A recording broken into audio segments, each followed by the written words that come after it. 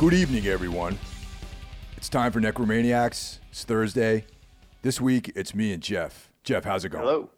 Good, man. How are you doing? I'm doing okay. You know, by the time this episode airs, I will be on the road. And, with that said, there's going to be a couple of weeks where we're going to, have to take off because I haven't been around to record any episodes. So we'll be coming right back at you with some stuff when I get home.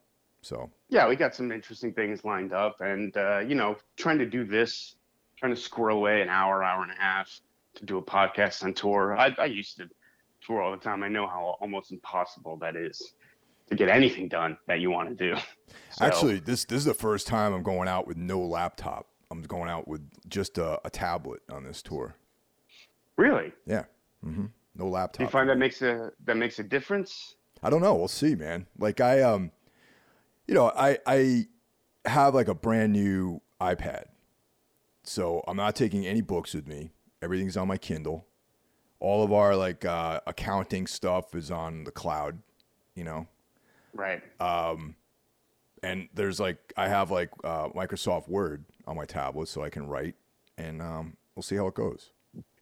Yeah, and I remember we did a tour. I think it was Palms. Our sound guy had a tablet, and he was basically running the sound from his tablet. It was all digital boards, so maybe you can do that. You can hijack a band's set while you're not playing, just completely fuck with their levels. Yeah, maybe I'll do that. Yeah. Yeah, keep it fun. Yeah, keep life interesting. Yeah, exactly. But before we get going, it's funny. I was realizing that between our little clique of people that do shows, that do podcasts, mm-hmm. we could program somebody's entire week just with the group, the community here. And of course, I'm talking about, you got Horror Wolf 666 on Monday. We have Into the Necrosphere on Tuesday. We have Everything Went Black on Wednesday. We have Necromaniacs on Thursday. And on Friday, we have Break the Apocalypse. That's pretty cool, actually. Like, if you just listen to us, this group of individuals, you will have all your podcasting needs covered. Exactly. Hey, I should start something on my own, so we'll have something for Saturday. Yeah, there you go. That's a strong statement, man. Yeah, I'll just get dusted and talk about crop circles or something. Oh, you mean Fox News? Yeah, basically, or no, what's that newer version of Fox News, like the One Truth Network or something? Oh, that's Donald Trump's. Shit. That isn't that his thing that only 20 people subscribe to or something like that. Yeah. Oh boy, the world we live in, Mike. Yeah. I also like to shout out Iblis Manifestations. That's my buddy Cheyenne's podcast. He's in a great band called Trivax from the UK, and he's also an affiliate. So check out his show. You can check it out on Spotify and pretty much everywhere else you can find podcasts these days. Right on. What's been going on with you, man? Aside from getting ready for tour, you been reading anything, watching anything? Always reading stuff. Work has been a real bitch. Been taking up a lot of my time, but I've gotten over the horizon with some real challenging stuff. So the next week or so should be pretty uneventful. And I'm about maybe 3/4 of the way done with my reread of Dracula, Bram Stoker's Dracula. Right. I have the this slick Penguin Classics version of it, hardcover with this awesome artwork. And when I picked that up, I decided to reread Dracula, and it's one of the greatest books ever. Right. As far as stuff I've watched, we're in the midst of the Joe Bob show. Is up and running again on Fridays, and so notable stuff with that was Black Sunday, which is awesome. The Bava movie? Yeah, man, it's been a minute since I've seen that. Yeah, it's been I think before I lived in LA, so we're talking 17 years maybe since I've seen that. And it's a high quality version that they have streaming, and it looks great. And Barbara Steele is awesome, and it's a cool story. And it's. For the time it came out, I can imagine it being kind of extreme. If you think about the time frame and the subject matter and all that kind of stuff. And that's a great movie. And another classic rewatch was Night of the Living Dead, which was also on Joe Bob's Friday night show. I bet that looked great. Yeah, it was. And that every time I watch that, it just reinforces how much of a classic and how ahead of his time that movie was. Oh, absolutely. Yeah. I feel like every time I watch something in Romero's trilogy, but at the moment I'm watching it, it is my favorite movie in the trilogy. Like if I'm watching Day of the Dead, I'm like, this is the best one. But then I'll watch Dawn of the Dead, like, no, this is the best one. And then yeah, same thing with Night of the Living Dead, like, no, this is definitely the best one. So Day of the Dead is my second in the trilogy. It's like it's such like a nihilistic film, you know. it really is. It's the darkest of the three by leaps and bounds. But it says something about how strong those three movies are. Where at like any given moment when you're watching them, you think it's the best one. They're all pretty much great on their own level. I checked out Brotherhood of Satan at my buddy Carl's recommendation, and that's a great satanic horror film. You know, it's almost like a Peckinpah-esque entry into the satanic cult subgenre of horror films. No, I don't know that one. I recommend it. And all right, I'm writing it down. Yep. Caught the Sadness, which Mike and I are going to be talking about on our next episode. And you know, that everyone seems to be talking about that movie, and it's on Shudder right now. Oh, well, there you go. Yeah. And then I've been watching We Own the City, the new you know, kind of Baltimore crime by the same guy who brought us all The Wire. And that's actually I wrote that down too. I've been watching that as well. Yeah. What do you think of that? I love it. Yeah. My only complaint is that it's not all available at once. Yeah. I would love to just binge that. I've been enjoying coming home from work on, I guess, Mondays or Tuesdays, whenever it airs, and plopping down for an hour and watching that, and you get completely lost in these characters. It was a little confusing with the time jumps at first, but it takes you a couple episodes to kind of figure that all out. But minor complaint. I'll say this though, it's not The Wire, and I don't mean that in a bad way. People are like, "Oh, this is just another version of The Wire." I think it is completely its own thing. Yeah, totally. And it actually has, like, it speaks a lot about police brutality. I mean, that's kind of like what the whole, nexus of the story is about. That, is like right, exactly, crooked like cops and police brutality.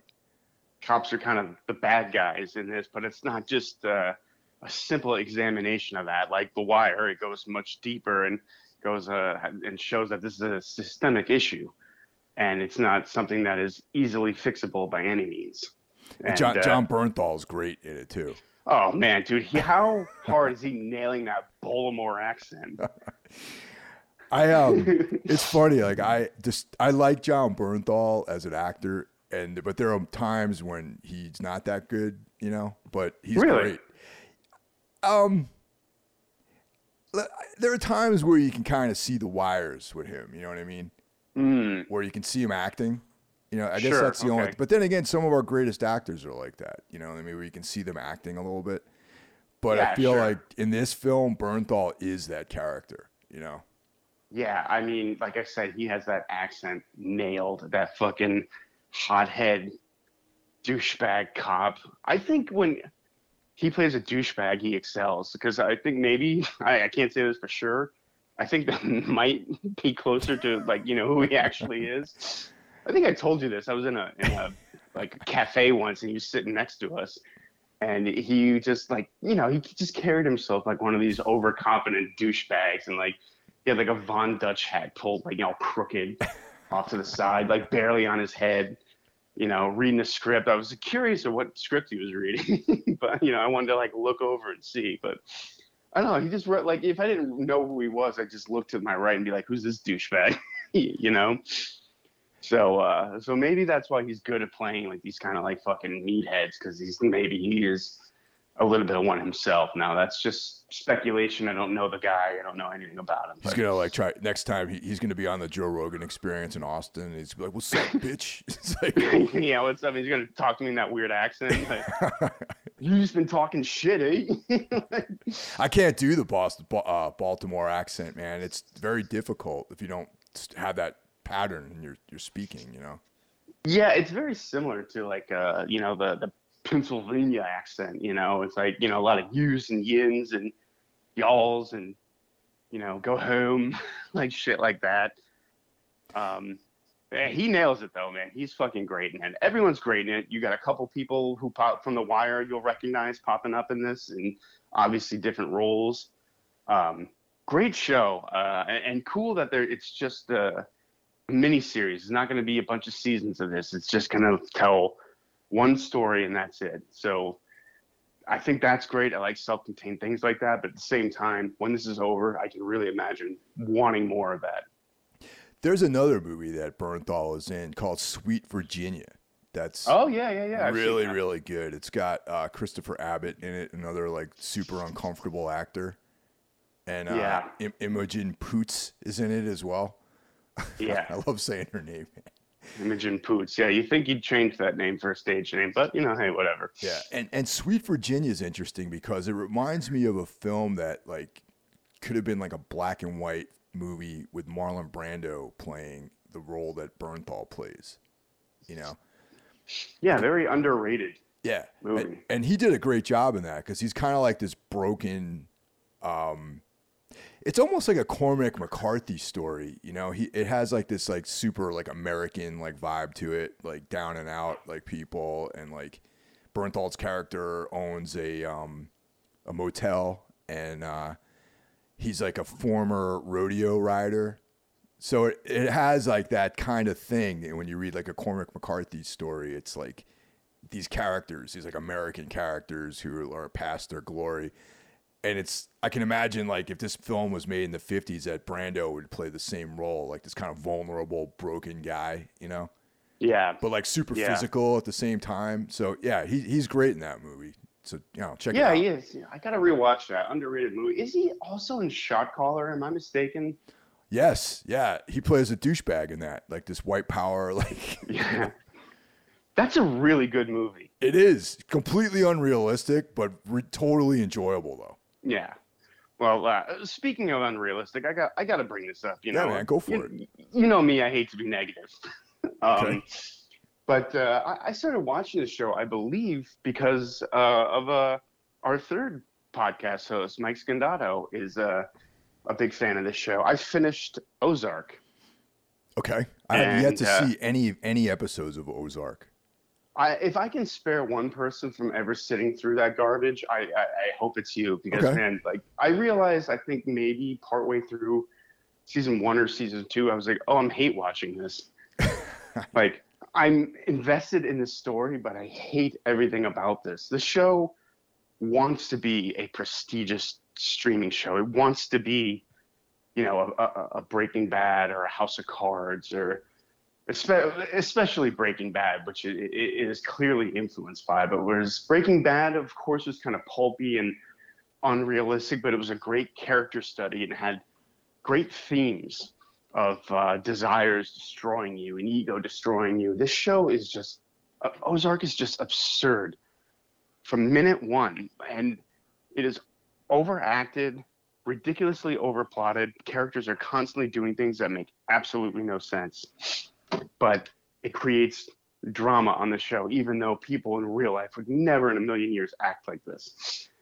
I think the performances that everyone praises are some of the worst performances on the show. There's that actress, I forget her name.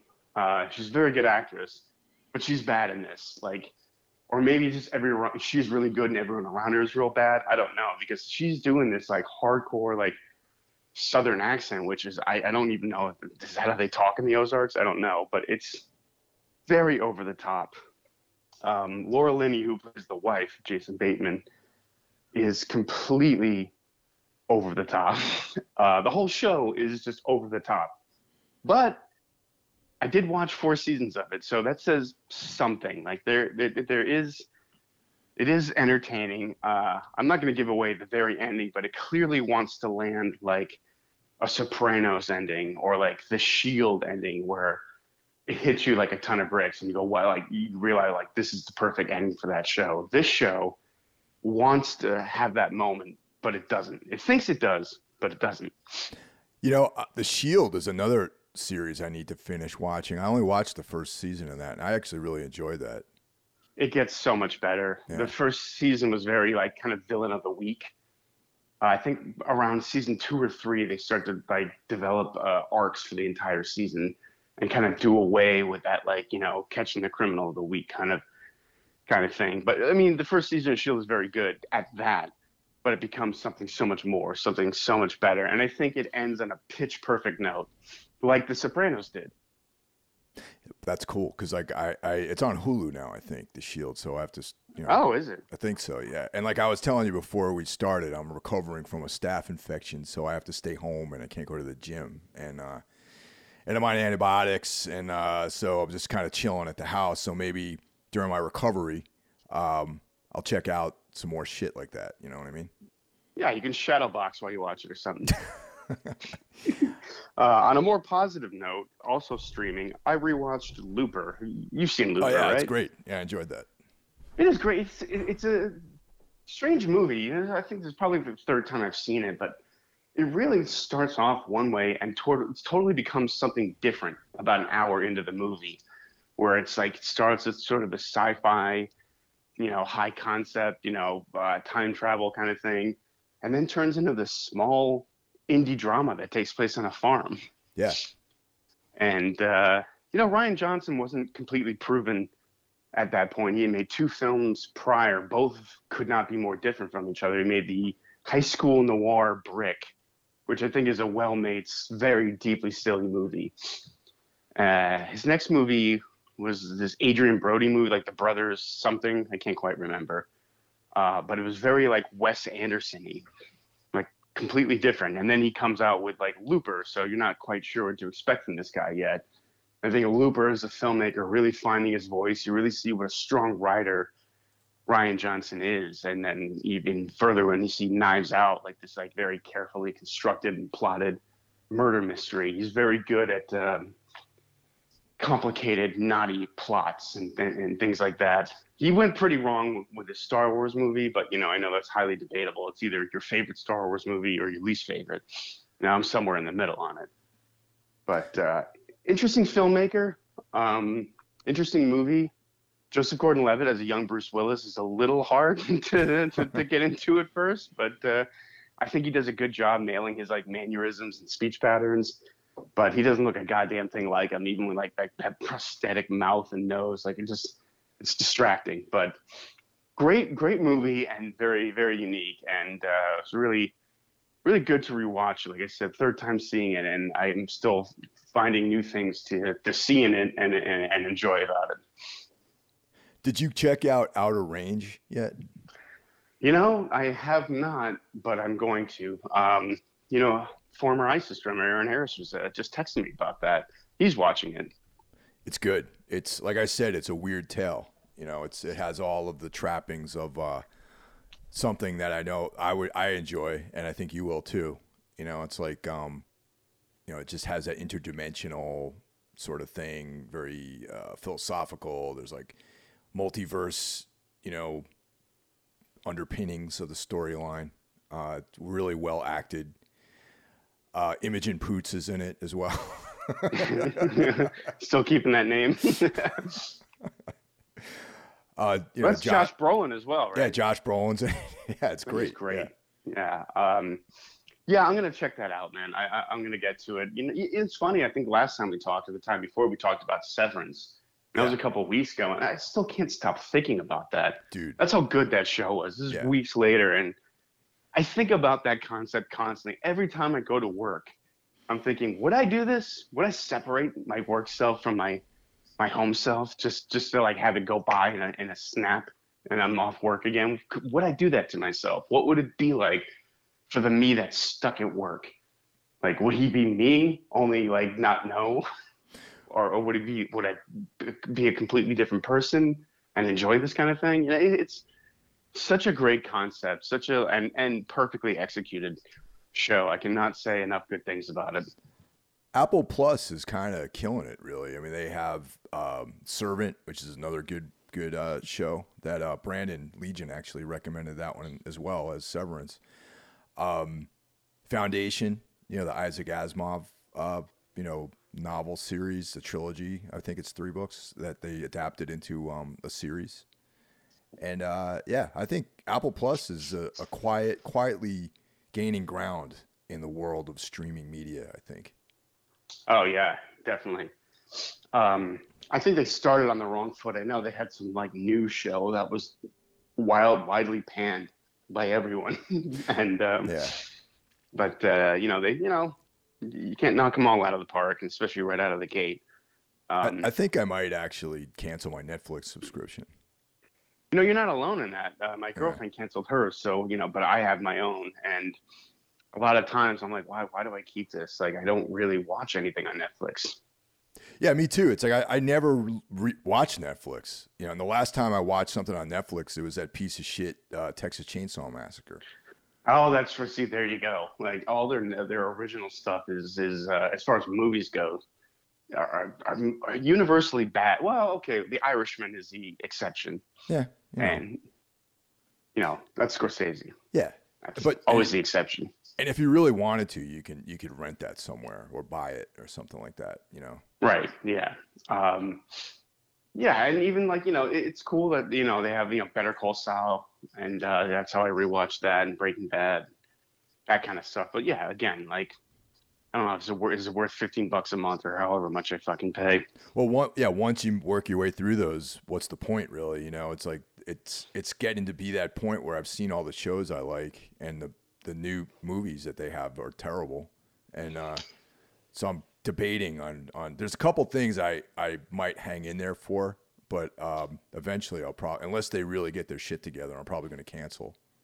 Yeah, there's nothing coming to Netflix that I'm super excited about that I can think of. And I kind of think of them as like the MySpace or Friendster of streaming. Like, yeah, they really got the ball rolling, but someone else picked that up and did something way better. And that seems to be what's happening to Netflix. Yeah, totally. And so for this week's episode, we're going to talk about a film that will never be on Netflix ever, probably.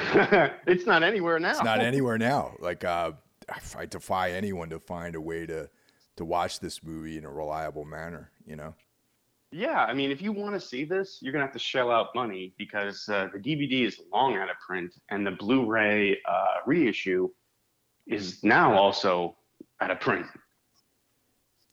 Do you have any idea why? I can speculate.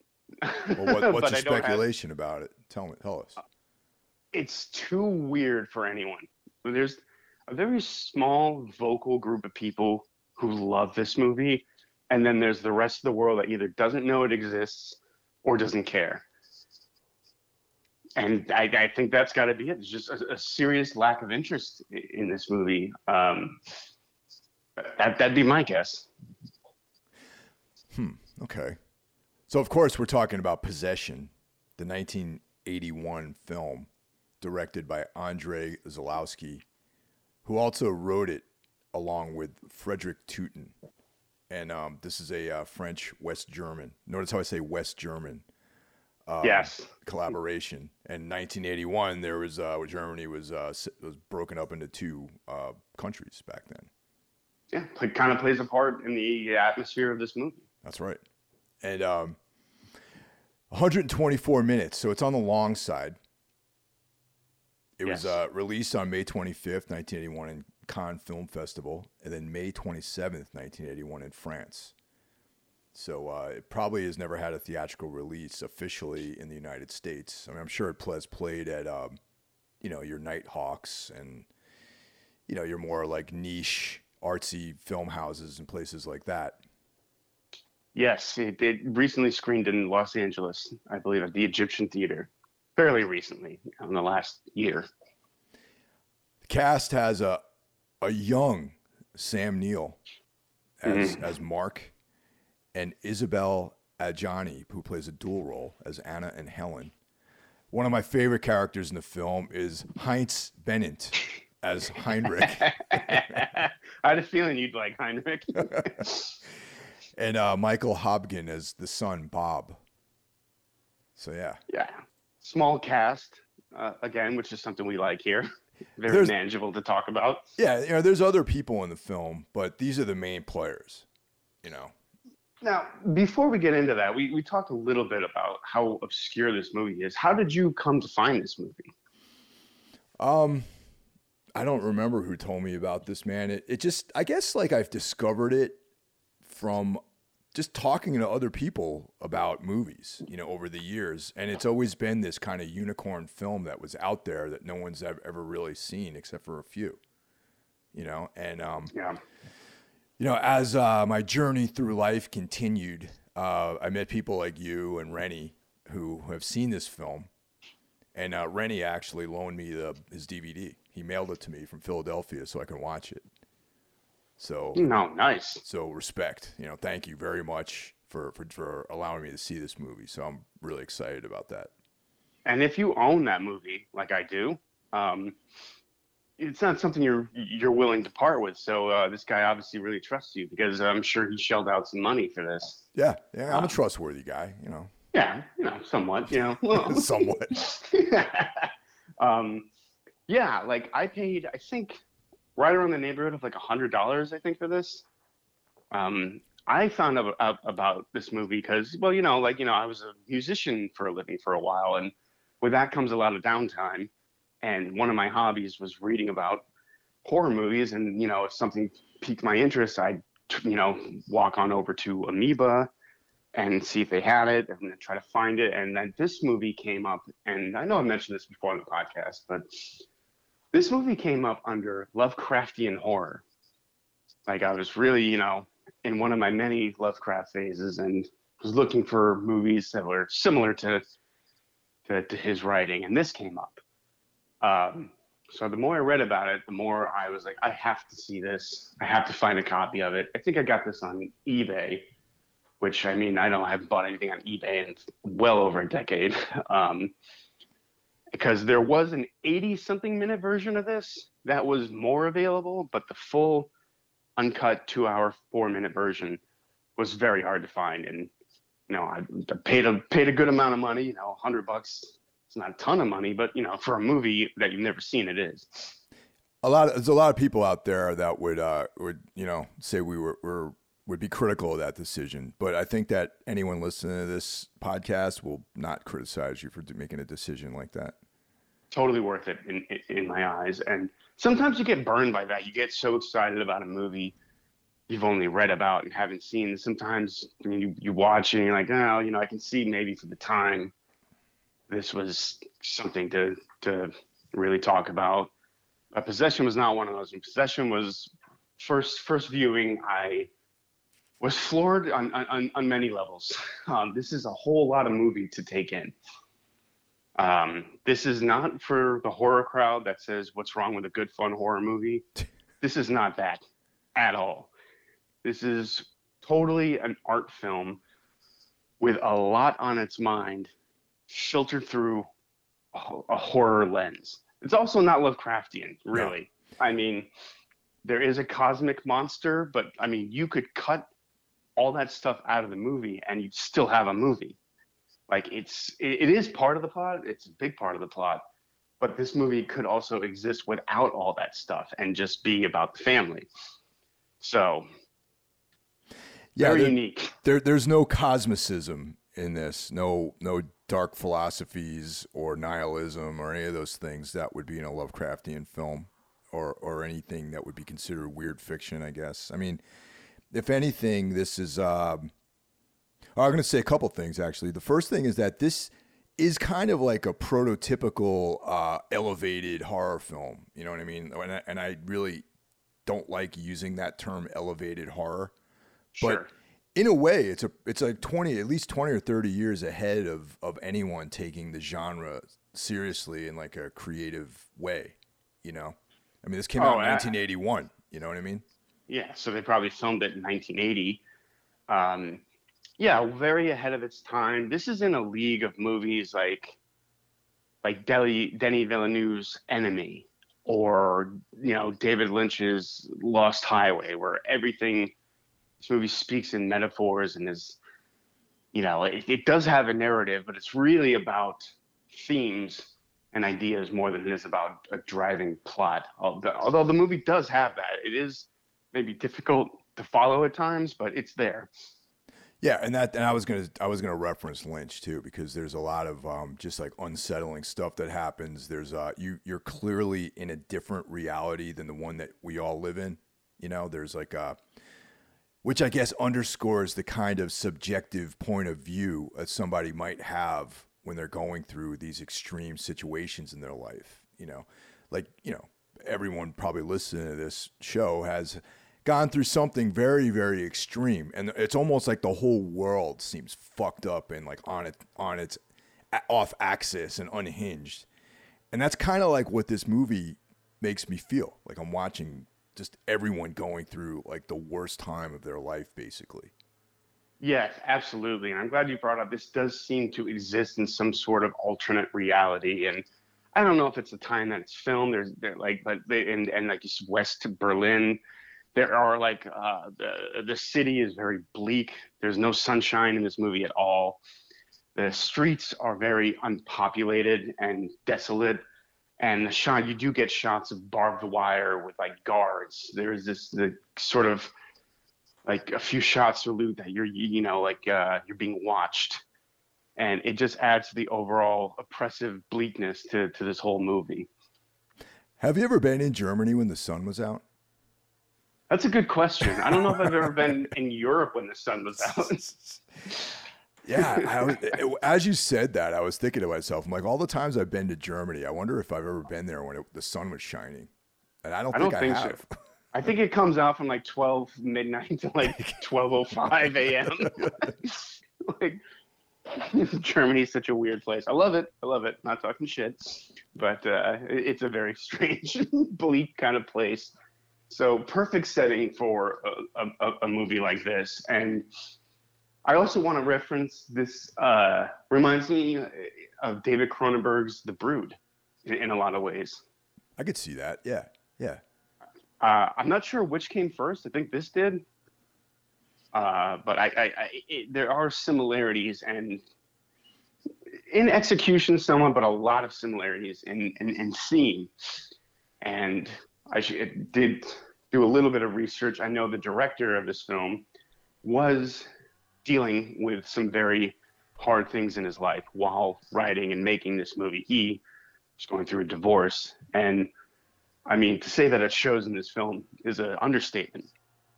Just an FYI, The Brood came out in 1979, so it predated. Okay, so this is before. Okay, so hey, maybe he was influenced by David Cronenberg. Yeah. It's totally, it does have a Cronenberg-esque feel to it. Yeah. Well, now that you said that, this movie is basically about a marriage that's falling apart. We have Sam Neill, the character Mark, who returns home from work. He was on some assignment, which in some places they say that he was a spy, but I don't know. I mean, he was doing some kind of high-level undercover work for something very nefarious, working for sketchy people, I'd say. Yeah, sketchy, like high-level business types, you know, on a corporate level. Like he was doing some task for somebody that was a well-paying gig for these corporate guys that look like maybe bankers or something like that, you know. It's such an interesting way to start off this movie too, because you almost forget it by the end. That like, oh yeah, this guy does this kind of sketchy thing we don't really know too much about. Yeah. And, you know, it kind of starts off in this very, very sober environment. You know, he's in an office, you know, they're paying him and they want to keep him on, you know, and then he's like, well, no, this is, you should start turning this over to my successor.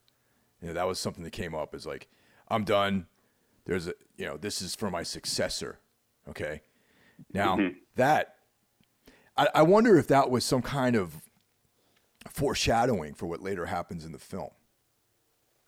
I was wondering that myself, but I didn't see how that connection could be made. But yeah, I'm sure we'll get to that. Like, I didn't see the connection, but I'm gonna have to watch this a few more times and see if I can find something with that. I should warn you, just discussing themes of this movie. Like, I don't want to give everything away, but there will be some minor spoilers here. If you really want to get into the good stuff, we're gonna have to talk about it. Yeah. So if you haven't seen this, highly recommend. I don't know where the hell. Maybe you guys can come over to my house when I get back from tour, and we can all watch it because I have I got this copy we can watch here at my house. Do you guys want to bring some pizzas and stuff? We can chill out here. Well, you know what I'm thinking? If you're listening to this horror podcast, like you're probably a fan of horror, which means you probably know someone who has this. Who knows someone who has this. But good point, Mike. Point taken. Yeah, like I said, I'll be back in the middle of June, so you guys could, swing by. We'll crank up the movie, get some pizzas, like that kind of stuff, You heard it here first. The first Necromaniacs screening at Mike's house. Tell your friend he's not getting his movie back. So yeah, the movie starts off like that.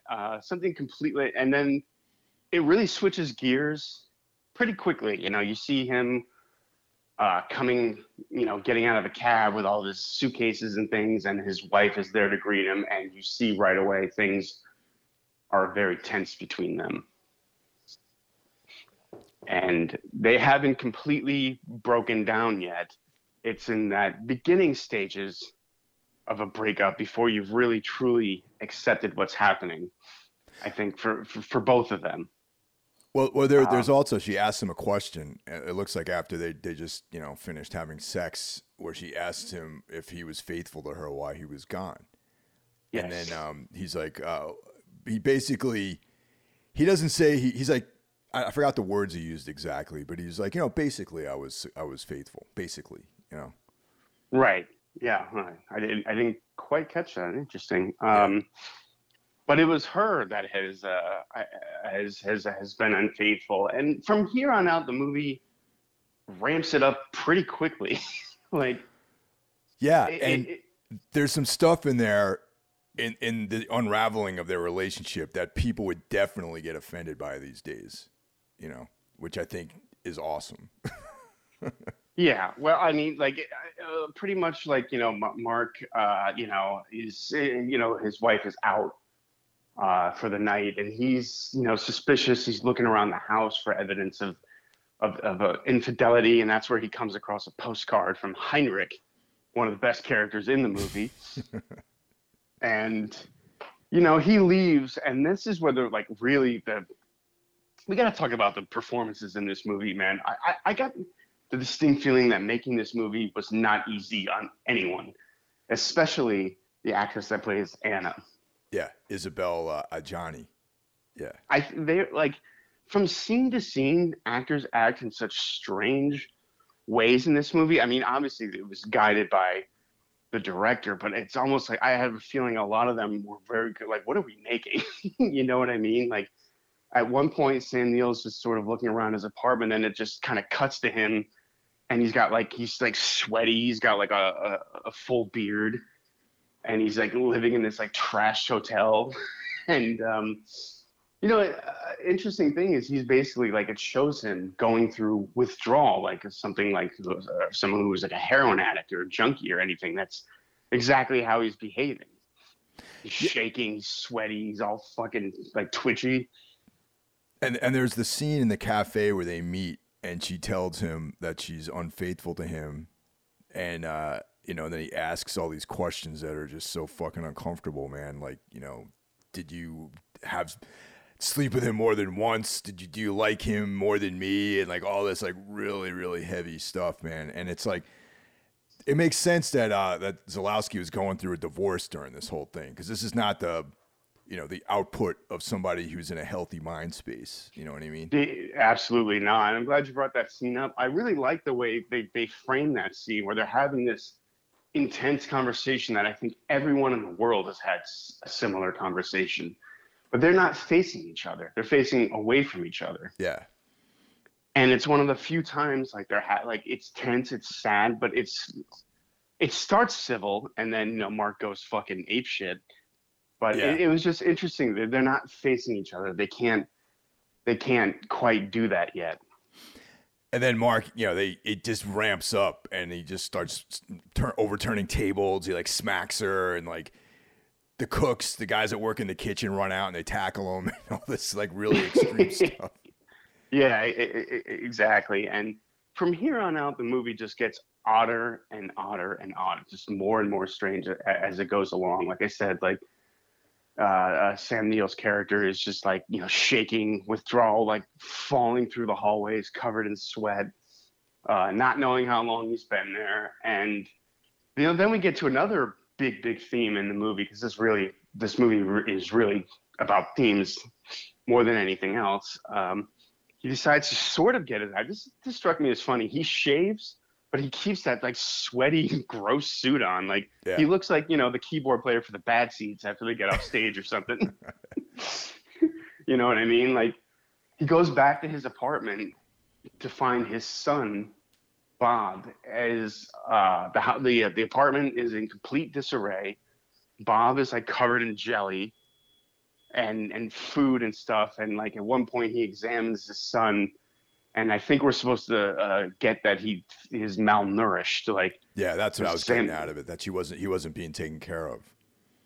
Yeah, exactly. And that is a very big part of this movie, neglect and collateral damage, and all the shrapnel that hits all of these other people when a relationship is falling apart. And who does it hit more than this poor son who is not being taken care of by the mother. And Mark's and Neil's characters is like out of the picture at that point.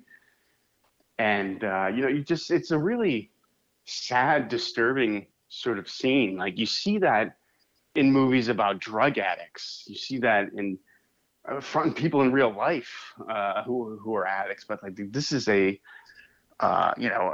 divorce drama, basically. You're not expecting to see this like filthy kid, with supposedly two loving parents who are so in the thralls of their misery and their own shit, they can't really see like how this is affecting their son. They're not even really thinking about him. That's the thing that also about Mark is like I kind of doubt that he actually was a loving father, because there was a point in the beginning where he said that he didn't even want to be part of Bob's life anymore. That's true. That's true. And that is another thing that this movie does so well. The things that like we can say to each other when we're trying to hurt that person. Yeah. I think that's a very relatable thing. We've all been in breakups. We've all said fucking things we don't mean, to just dig that stinger in a little more. I think that's what he was doing. He was just really upset and like, oh, you don't want me? Well, I don't want to be involved in this life at all then. Fuck you. Like, I want nothing to do with the son. I don't think Mark really meant that. There's a scene that doesn't quite mirror that, but there's a scene where the wife starts saying her very horrible things to him. Like, yes, I've been sleeping around, I've been fucking everyone, I fuck everything. And well, I don't think that's true either. Again, in the heat of the moment, she's just trying to upset him. And these are real things that happen in real life. And I think anyone watching can probably recognize that moment as like, oh yeah, I've been there. Yeah, absolutely. And because ironically, Mark does become the caretaker of Bob, and the one who's actually, neglecting him is Anna. Yeah, and I think this would be a good point to mention. You mentioned earlier, Anna, the actress, so I can't pronounce her fucking name. Isabelle Adjani.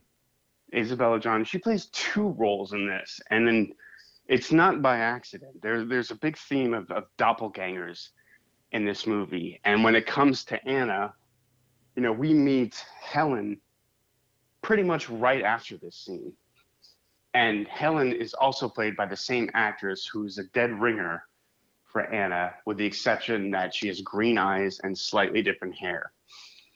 And she's the diametric opposite of a type of person, though, than Anna. Exactly. This is a big part of the movie. I think Helen is the ideal version of Anna in Mark's eyes. It's the angel and the whore. His wife is the whore, and this is the angelic side, because Anna is sweet and kind and laughs and takes care of Bob whenever it's needed. It's almost like Helen could be a fantasy. Like she could not be real. I'm glad you said that, because earlier we were talking about similarities with David Lynch's films, like, specifically in a lot of Lynch's films, like The Lost Highway and Mulholland Drive, there's like the reflection of certain characters. You know what I mean? Like, right. And this film kind of has that, in my opinion, the way I read this situation is the same thing, where they're literally played by the same actress, similar to Patricia Arquette in The Lost Highway. You know, except that neither one of them are very good people, though, unfortunately. But yeah, exactly. But in a way, this whole movie is kind of like this fever dream of projection and obsession. You know what I mean? Like, and you know, we keep talking about the hell that people go through when they're going through breakups and divorces, and they're separating from someone that they have a life with, and just the phantoms that end up being in your world. You know what I mean? And even if you look at it in that way, even Anna and her behavior is probably filtered through, you know, the eyes of somebody who's trying to vilify her anyway. You know, because we also talked about how, you know, there people are saying things to hurt each other that aren't actually true.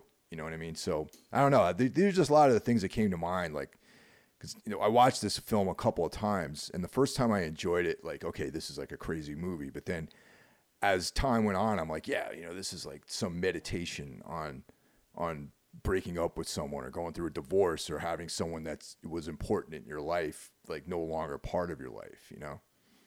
Yeah, absolutely. And I'm glad you mentioned like fever dream. I wrote down, I thought, like, this is like a dream someone going through a breakup would have.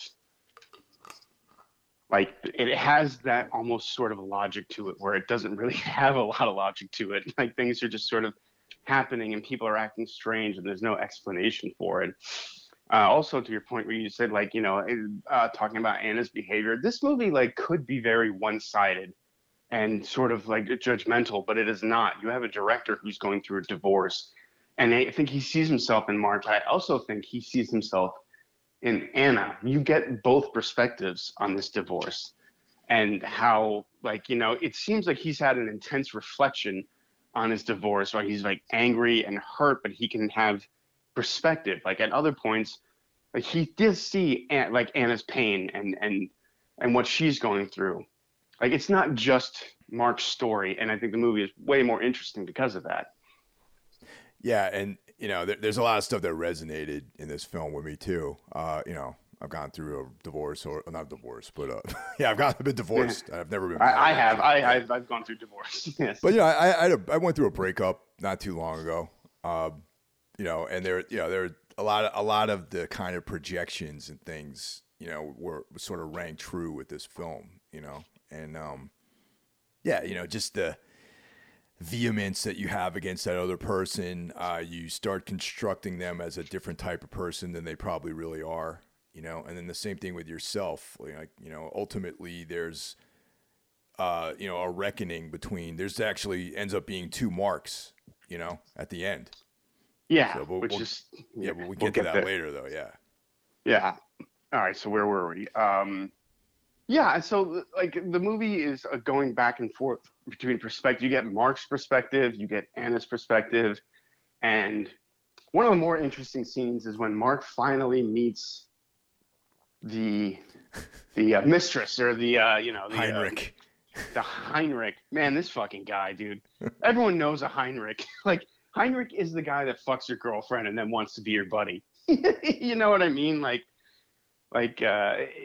He's a great character, and kind of funny. I mean, not that there's a lot of comic relief in this movie, but I think you're supposed to see Heinrich as kind of like a goofy, silly character. Well, first of all, he's much older than both of them.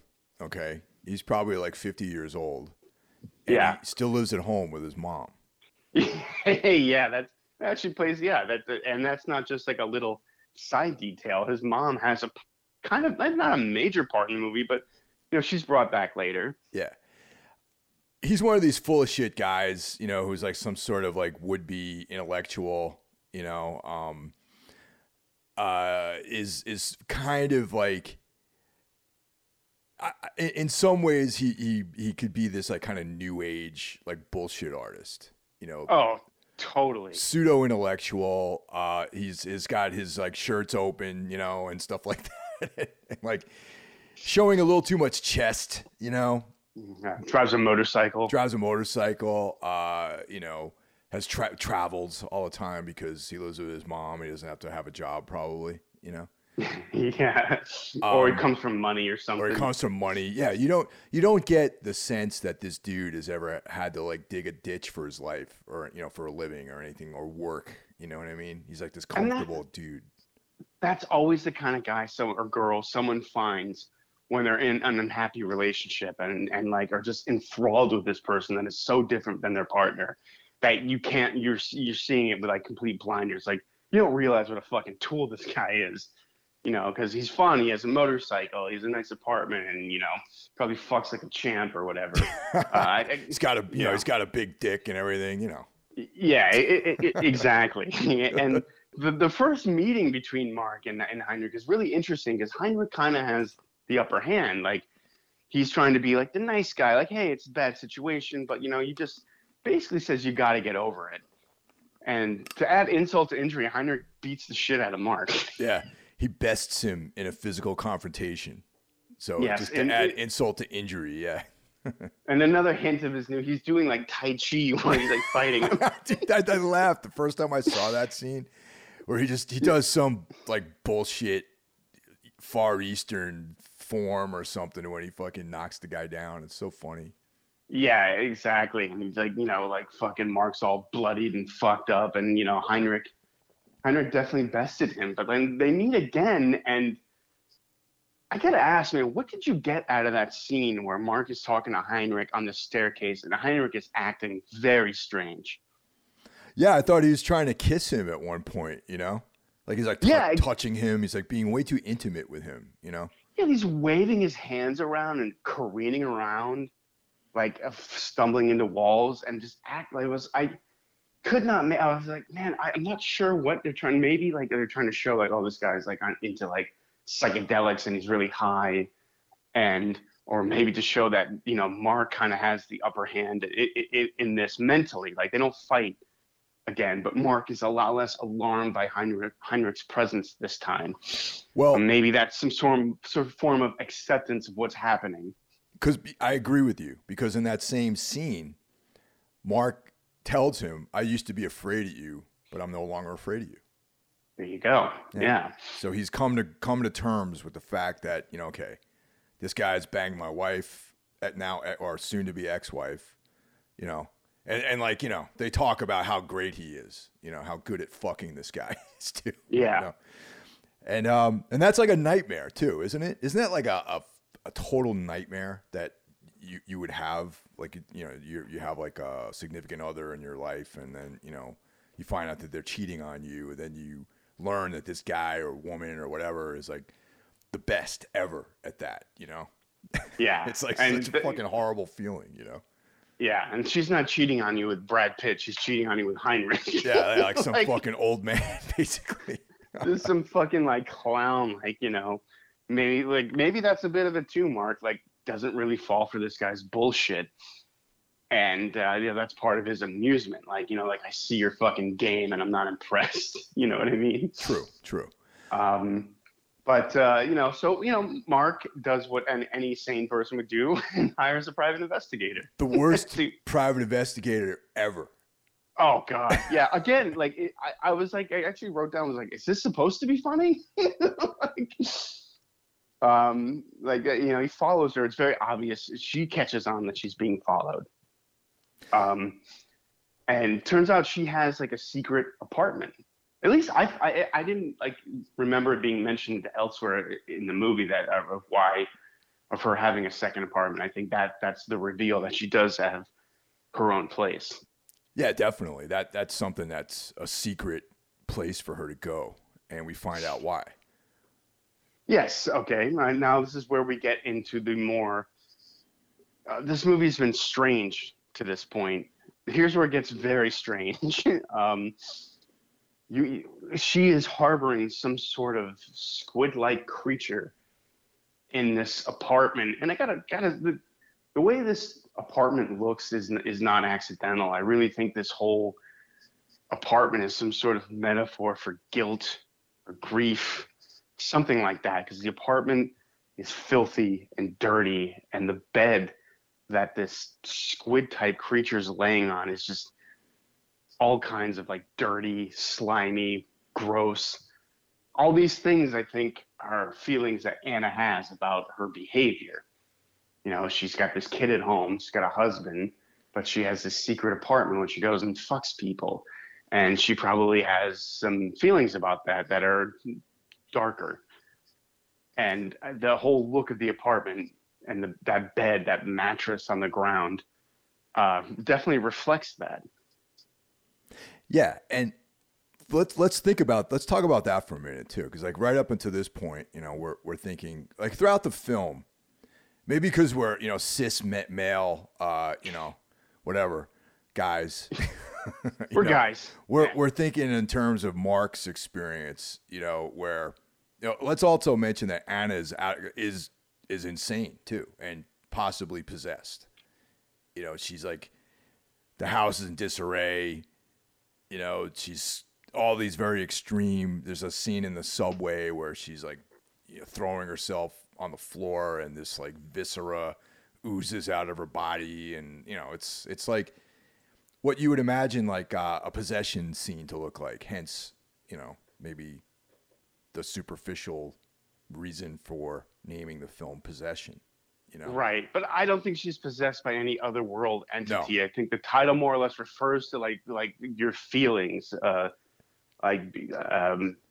grief, things like that. I think to me that's what I got out of the title, like possession. And Anna is Mark's possession. Mark is Anna's possession. Yeah, that's how I was reading it after watching it a couple times. And like now, of course, like I said, first run through, we're a bunch of couple dudes here, we're thinking, yeah, Mark, man, yeah, she's who needs her, like whatever, she's like out of her mind, she's crazy, she's cheating on you, banging all these guys, whatever.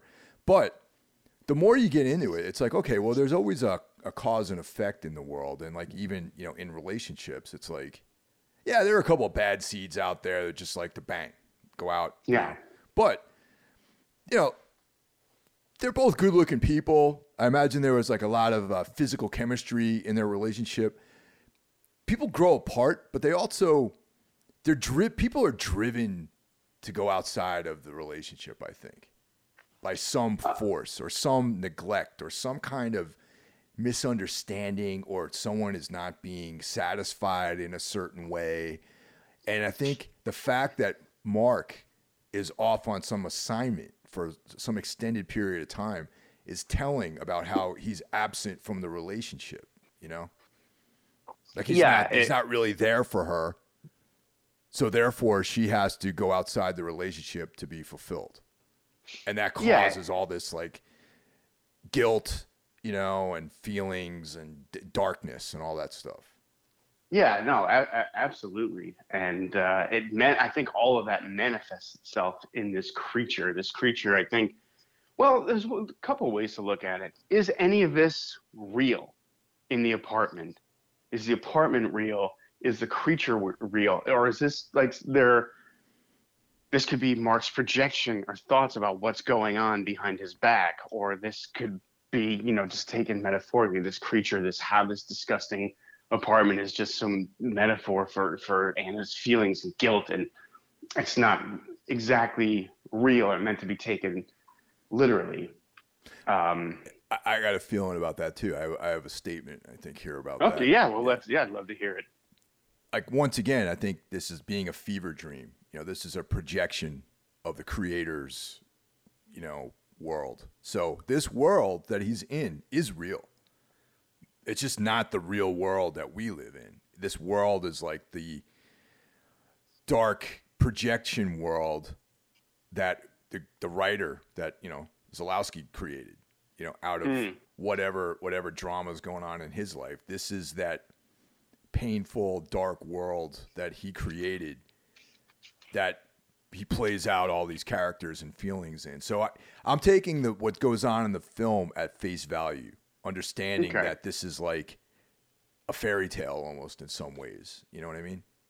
Sure. No, I get that. And so, she kills not for this creature. In a lesser movie, the whole movie would be about this woman killing people to feed this creature and make it more real. It's kind of like what Hellraiser is about. I actually wrote down Hellraiser. I was like, I guarantee you Clive Barker has seen this and was heavily influenced by it to make Hellraiser.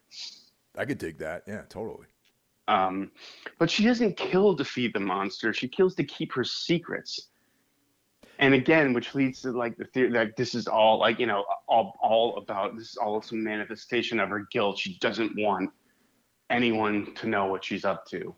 So she's not feeding this thing. She's just keeping it from everyone. She's keeping this whole side of her to herself. And anyone who finds out has to die. Yeah. Yeah. That's what I was reading too. Cause like there's several murders that take place that have to do with concealing this like secret that she has. Right. And then you get to that famous subway scene. I think, famous might be an overstatement, but when people do hear about this movie, they almost all of them know about the subway scene. I think it was a meme or something. Just from a technical level, this scene is so well shot. There's 2 cuts in it. It does feel like this was meant to be one take, but clearly they couldn't get it in one take, as it involves practical effects. It could not have been an easy scene for the actors to shoot. It's basically 3 long takes of her completely having a meltdown and convulsing. It felt like you were watching like a Jarboe concert or something, and it ends with her on her knees, and like you said, just this slime, blood, and like what looks like yogurt is just spilling out of her mouth, her ears, her hair, all of her orifices. Like, it is highly disturbing, and people like look at it. She's even telling Mark about her miscarriage, which I guess is what we just witnessed, but it's not a miscarriage of a living, breathing, or it wasn't a child. She mentions it was the death of her faith, and she has this long sort of monologue about faith. And I think that right there, like, is again a metaphor for that. It's sort of symbolic of the death of her faith and her marriage and religion. I think right before this scene, they show her staring at a cross, and she's clearly dismayed by the sight of this thing. She's not, I don't even know what the word is for it. She's moaning, but it's not sexual. It's disturbing. So, I mean, that's the only religious really moment that I picked up on in the movie, which is, I mean, that scene with the cross felt a little out of place to me, but, whatever. Yeah. I barely remember the cross scene. I just remember her going deep in the subway system like that. You know what I mean? Yeah. Like that was like almost hard to watch, really. I mean, it's very hard to watch. Yeah, she's just wailing and like the way that she was projecting. I just imagine that taking such a incredible physical toll on doing a scene like that. And it goes on and on and on. It seems like 10 minutes past while she's doing this. Yeah, it's all like it's like watching the scene in Irreversible.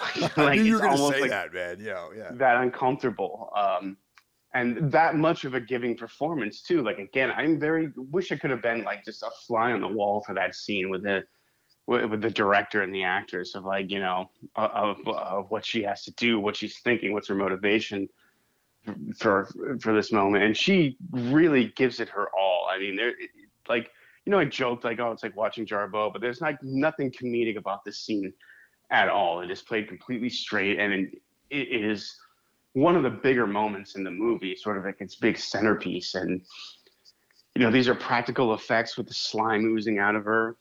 I should also note this is the same guy that did E.T. Really? I didn't know that.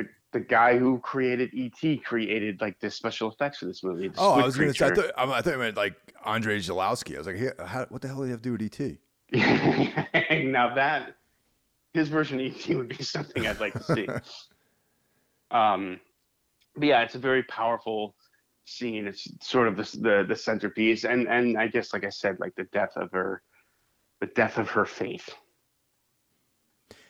Yeah, I gotta say that I think most of her films are European, French films, TV series, things like that. I haven't seen any other films that she was in. Sure you have. She was in Okay. Nosferatu by Oh. Werner Herzog. All right. Okay. All right. I stand corrected. There's no way. There's no way you didn't see that. I've seen that many times. Yeah. That's a masterpiece. Yeah. So yeah, at this point, like the movie is really, you're either with this movie or you're not, or you shut it off at this point. You know what I mean? Because it's basically like an hour of people screaming, and now there's a squid creature, and now a lady's having a miscarriage on the subway. And she has sex with the squid creature too. She does, yes, but towards the end, which again, when this thing is like more fully formed, she's saying almost, like while they're having sex, and you realize again the doppelganger theme comes back at that point, because we realize this creature is, spoiler, this creature is Mark. Yeah. And do you have any, like, what do you think that's trying to say? Like, for me, like, I wonder if it's some sort of comment on mistakes we make in our life. Like creating this perfect image of the perfect partner in your head. And you just sort of end up with the same version of the same person over and over again. Yeah, there's a couple of different ways you can cut this. There's the way of looking at it, which is like negative, that you never learn from your mistakes, and that all this guilt and ugliness just manifests into the same person that's going to be in your life over and over again, And then there is another way at the end, because Mark jumps. There's two Marks by the end of the film, and one of them plunges to his death when he jumps off of the staircase, and then you're left with the other Mark, which is the doppelganger. Right. And also at this point, Anna has she was shot up because I guess the nefarious operatives are back in the picture. The man with the pink socks, they've come for Mark, and they shoot Anna, and Anna's dying. She takes her own life while she's dying. And Mark jumps off the staircase. And you're left with these new versions of the characters we spent the whole movie with. Helen is in the house with Bob, the son, and Mark is knocking at the door, and the son is so horrified by this, he jumps into a bathtub and he drowns himself, like, basically. Yeah. That scene was very disturbing, man, I thought. Very disturbing.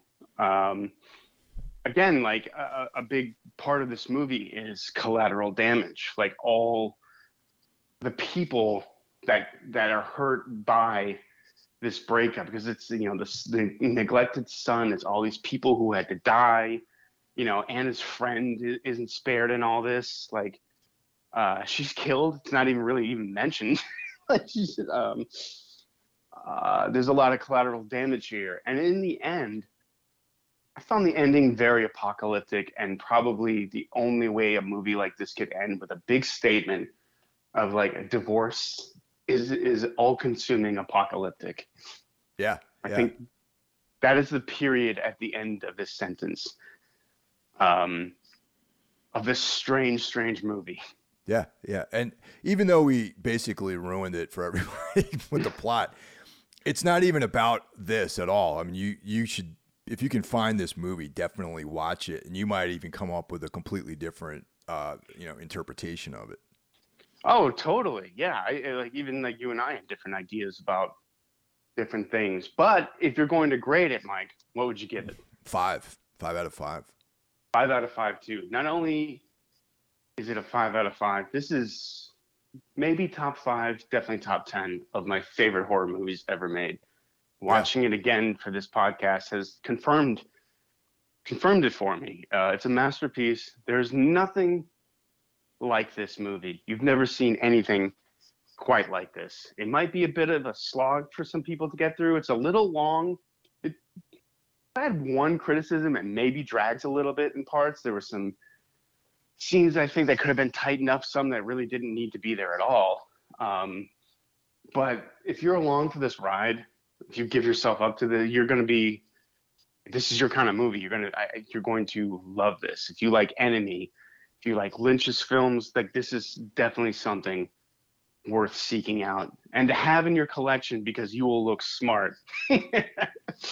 You will look like you like art movies, and all the ladies will be impressed, or guys, or maybe not. Like as I'm finding out in the real world that there's only like a short list of women who like cool stuff. That can be debated. But yeah, man, like this, I think this movie being so obscure sort of adds to the experience of watching it. Like you're watching something that like not many people have seen or not many people know about. But and it's strange too because it has like a major star in Sam Neill. He's not a nobody. He was back then, but he is a known name now. I'd imagine he has fans that want to see stuff that he's done, and they probably don't even know that this movie exists. I love Sam Neill. He's just one of those actors, you know what I mean? He's been around. He's been doing tons of cool stuff in and out of the horror genre, you know? Yeah, I think most people know him as the guy from Jurassic Park, and he's done some great genre work. I think the first time I remember seeing him was in a great Aussie thriller called Dead Calm. Yeah, I saw that. That was really cool. He's from either Australia or New Zealand or something like that, I think. His accent sounds Australian to me, but that doesn't mean he could be from New Zealand. But I think he's Australian. Let's see here. All right. Oh yeah. Oh my God, we're both wrong about that. Really? It turns out that he's a Brit. His accent is definitely Australian. He might be British born, but he's Australian. Oh wait, hold a second. Hold the presses. Nigel John Dermot Neal is a New Zealand and Northern Irish British actor. What the fuck is that? New Zealand and Northern Irish British. Born in Omagh, Northern Ireland. Then moved to Christchurch, New Zealand. Okay, so there you go. That's how he picked up his accent. Okay. He was born in Northern Ireland, but grew up in New Zealand. Kind of like, almost, but not exactly like Angus and Malcolm Young. They were born in Scotland and grew up in Australia. Oh, okay. There you go. Yeah. Sam Neill's great. Been a couple John Carpenter films. He's great in The Mouth of Madness, one of my favorite horror movies of all time. Severely underrated for a Carpenter movie too. Also was in John Carpenter's Invisible Man movie, which most people I think forget exists or would like to forget it exists.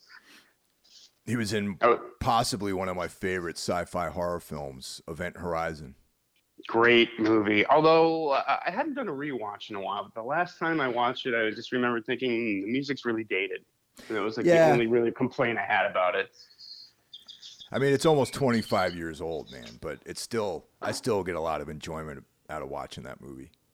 It's almost perfect. I really feel like in a different director's hands, that movie would have been like an all-time classic. But as it stands now, it's very good. It's a good, effective horror movie.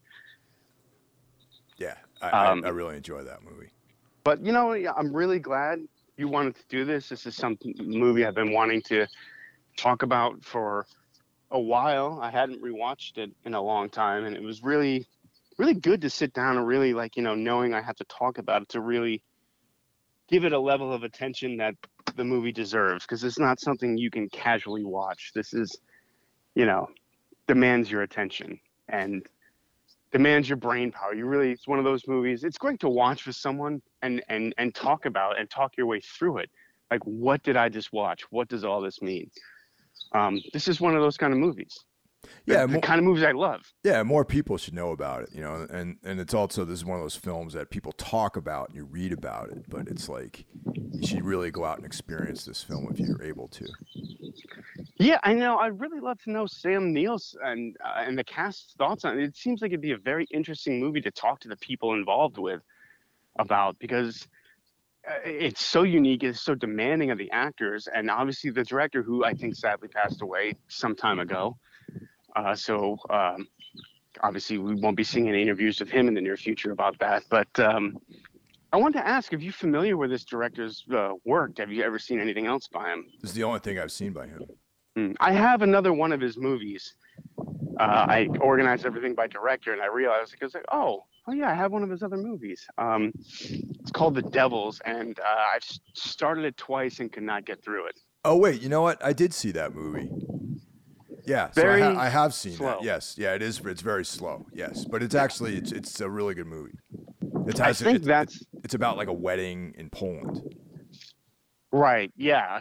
I'll have to take your word for it because I literally remember nothing about it. Yeah, I didn't realize that he made that film. Yeah, and I think other than that, like you're shit out of luck as far as American releases of his films. And it's interesting that this guy didn't go on to create some bigger movies in the 80s, because in the 80s a lot of these like weird horror directors are being like asked to make like Star Wars movies, like kind of like they are now. Yeah. You had David Cronenberg in line to direct Return of the Jedi. He was a choice that the studio like wanted.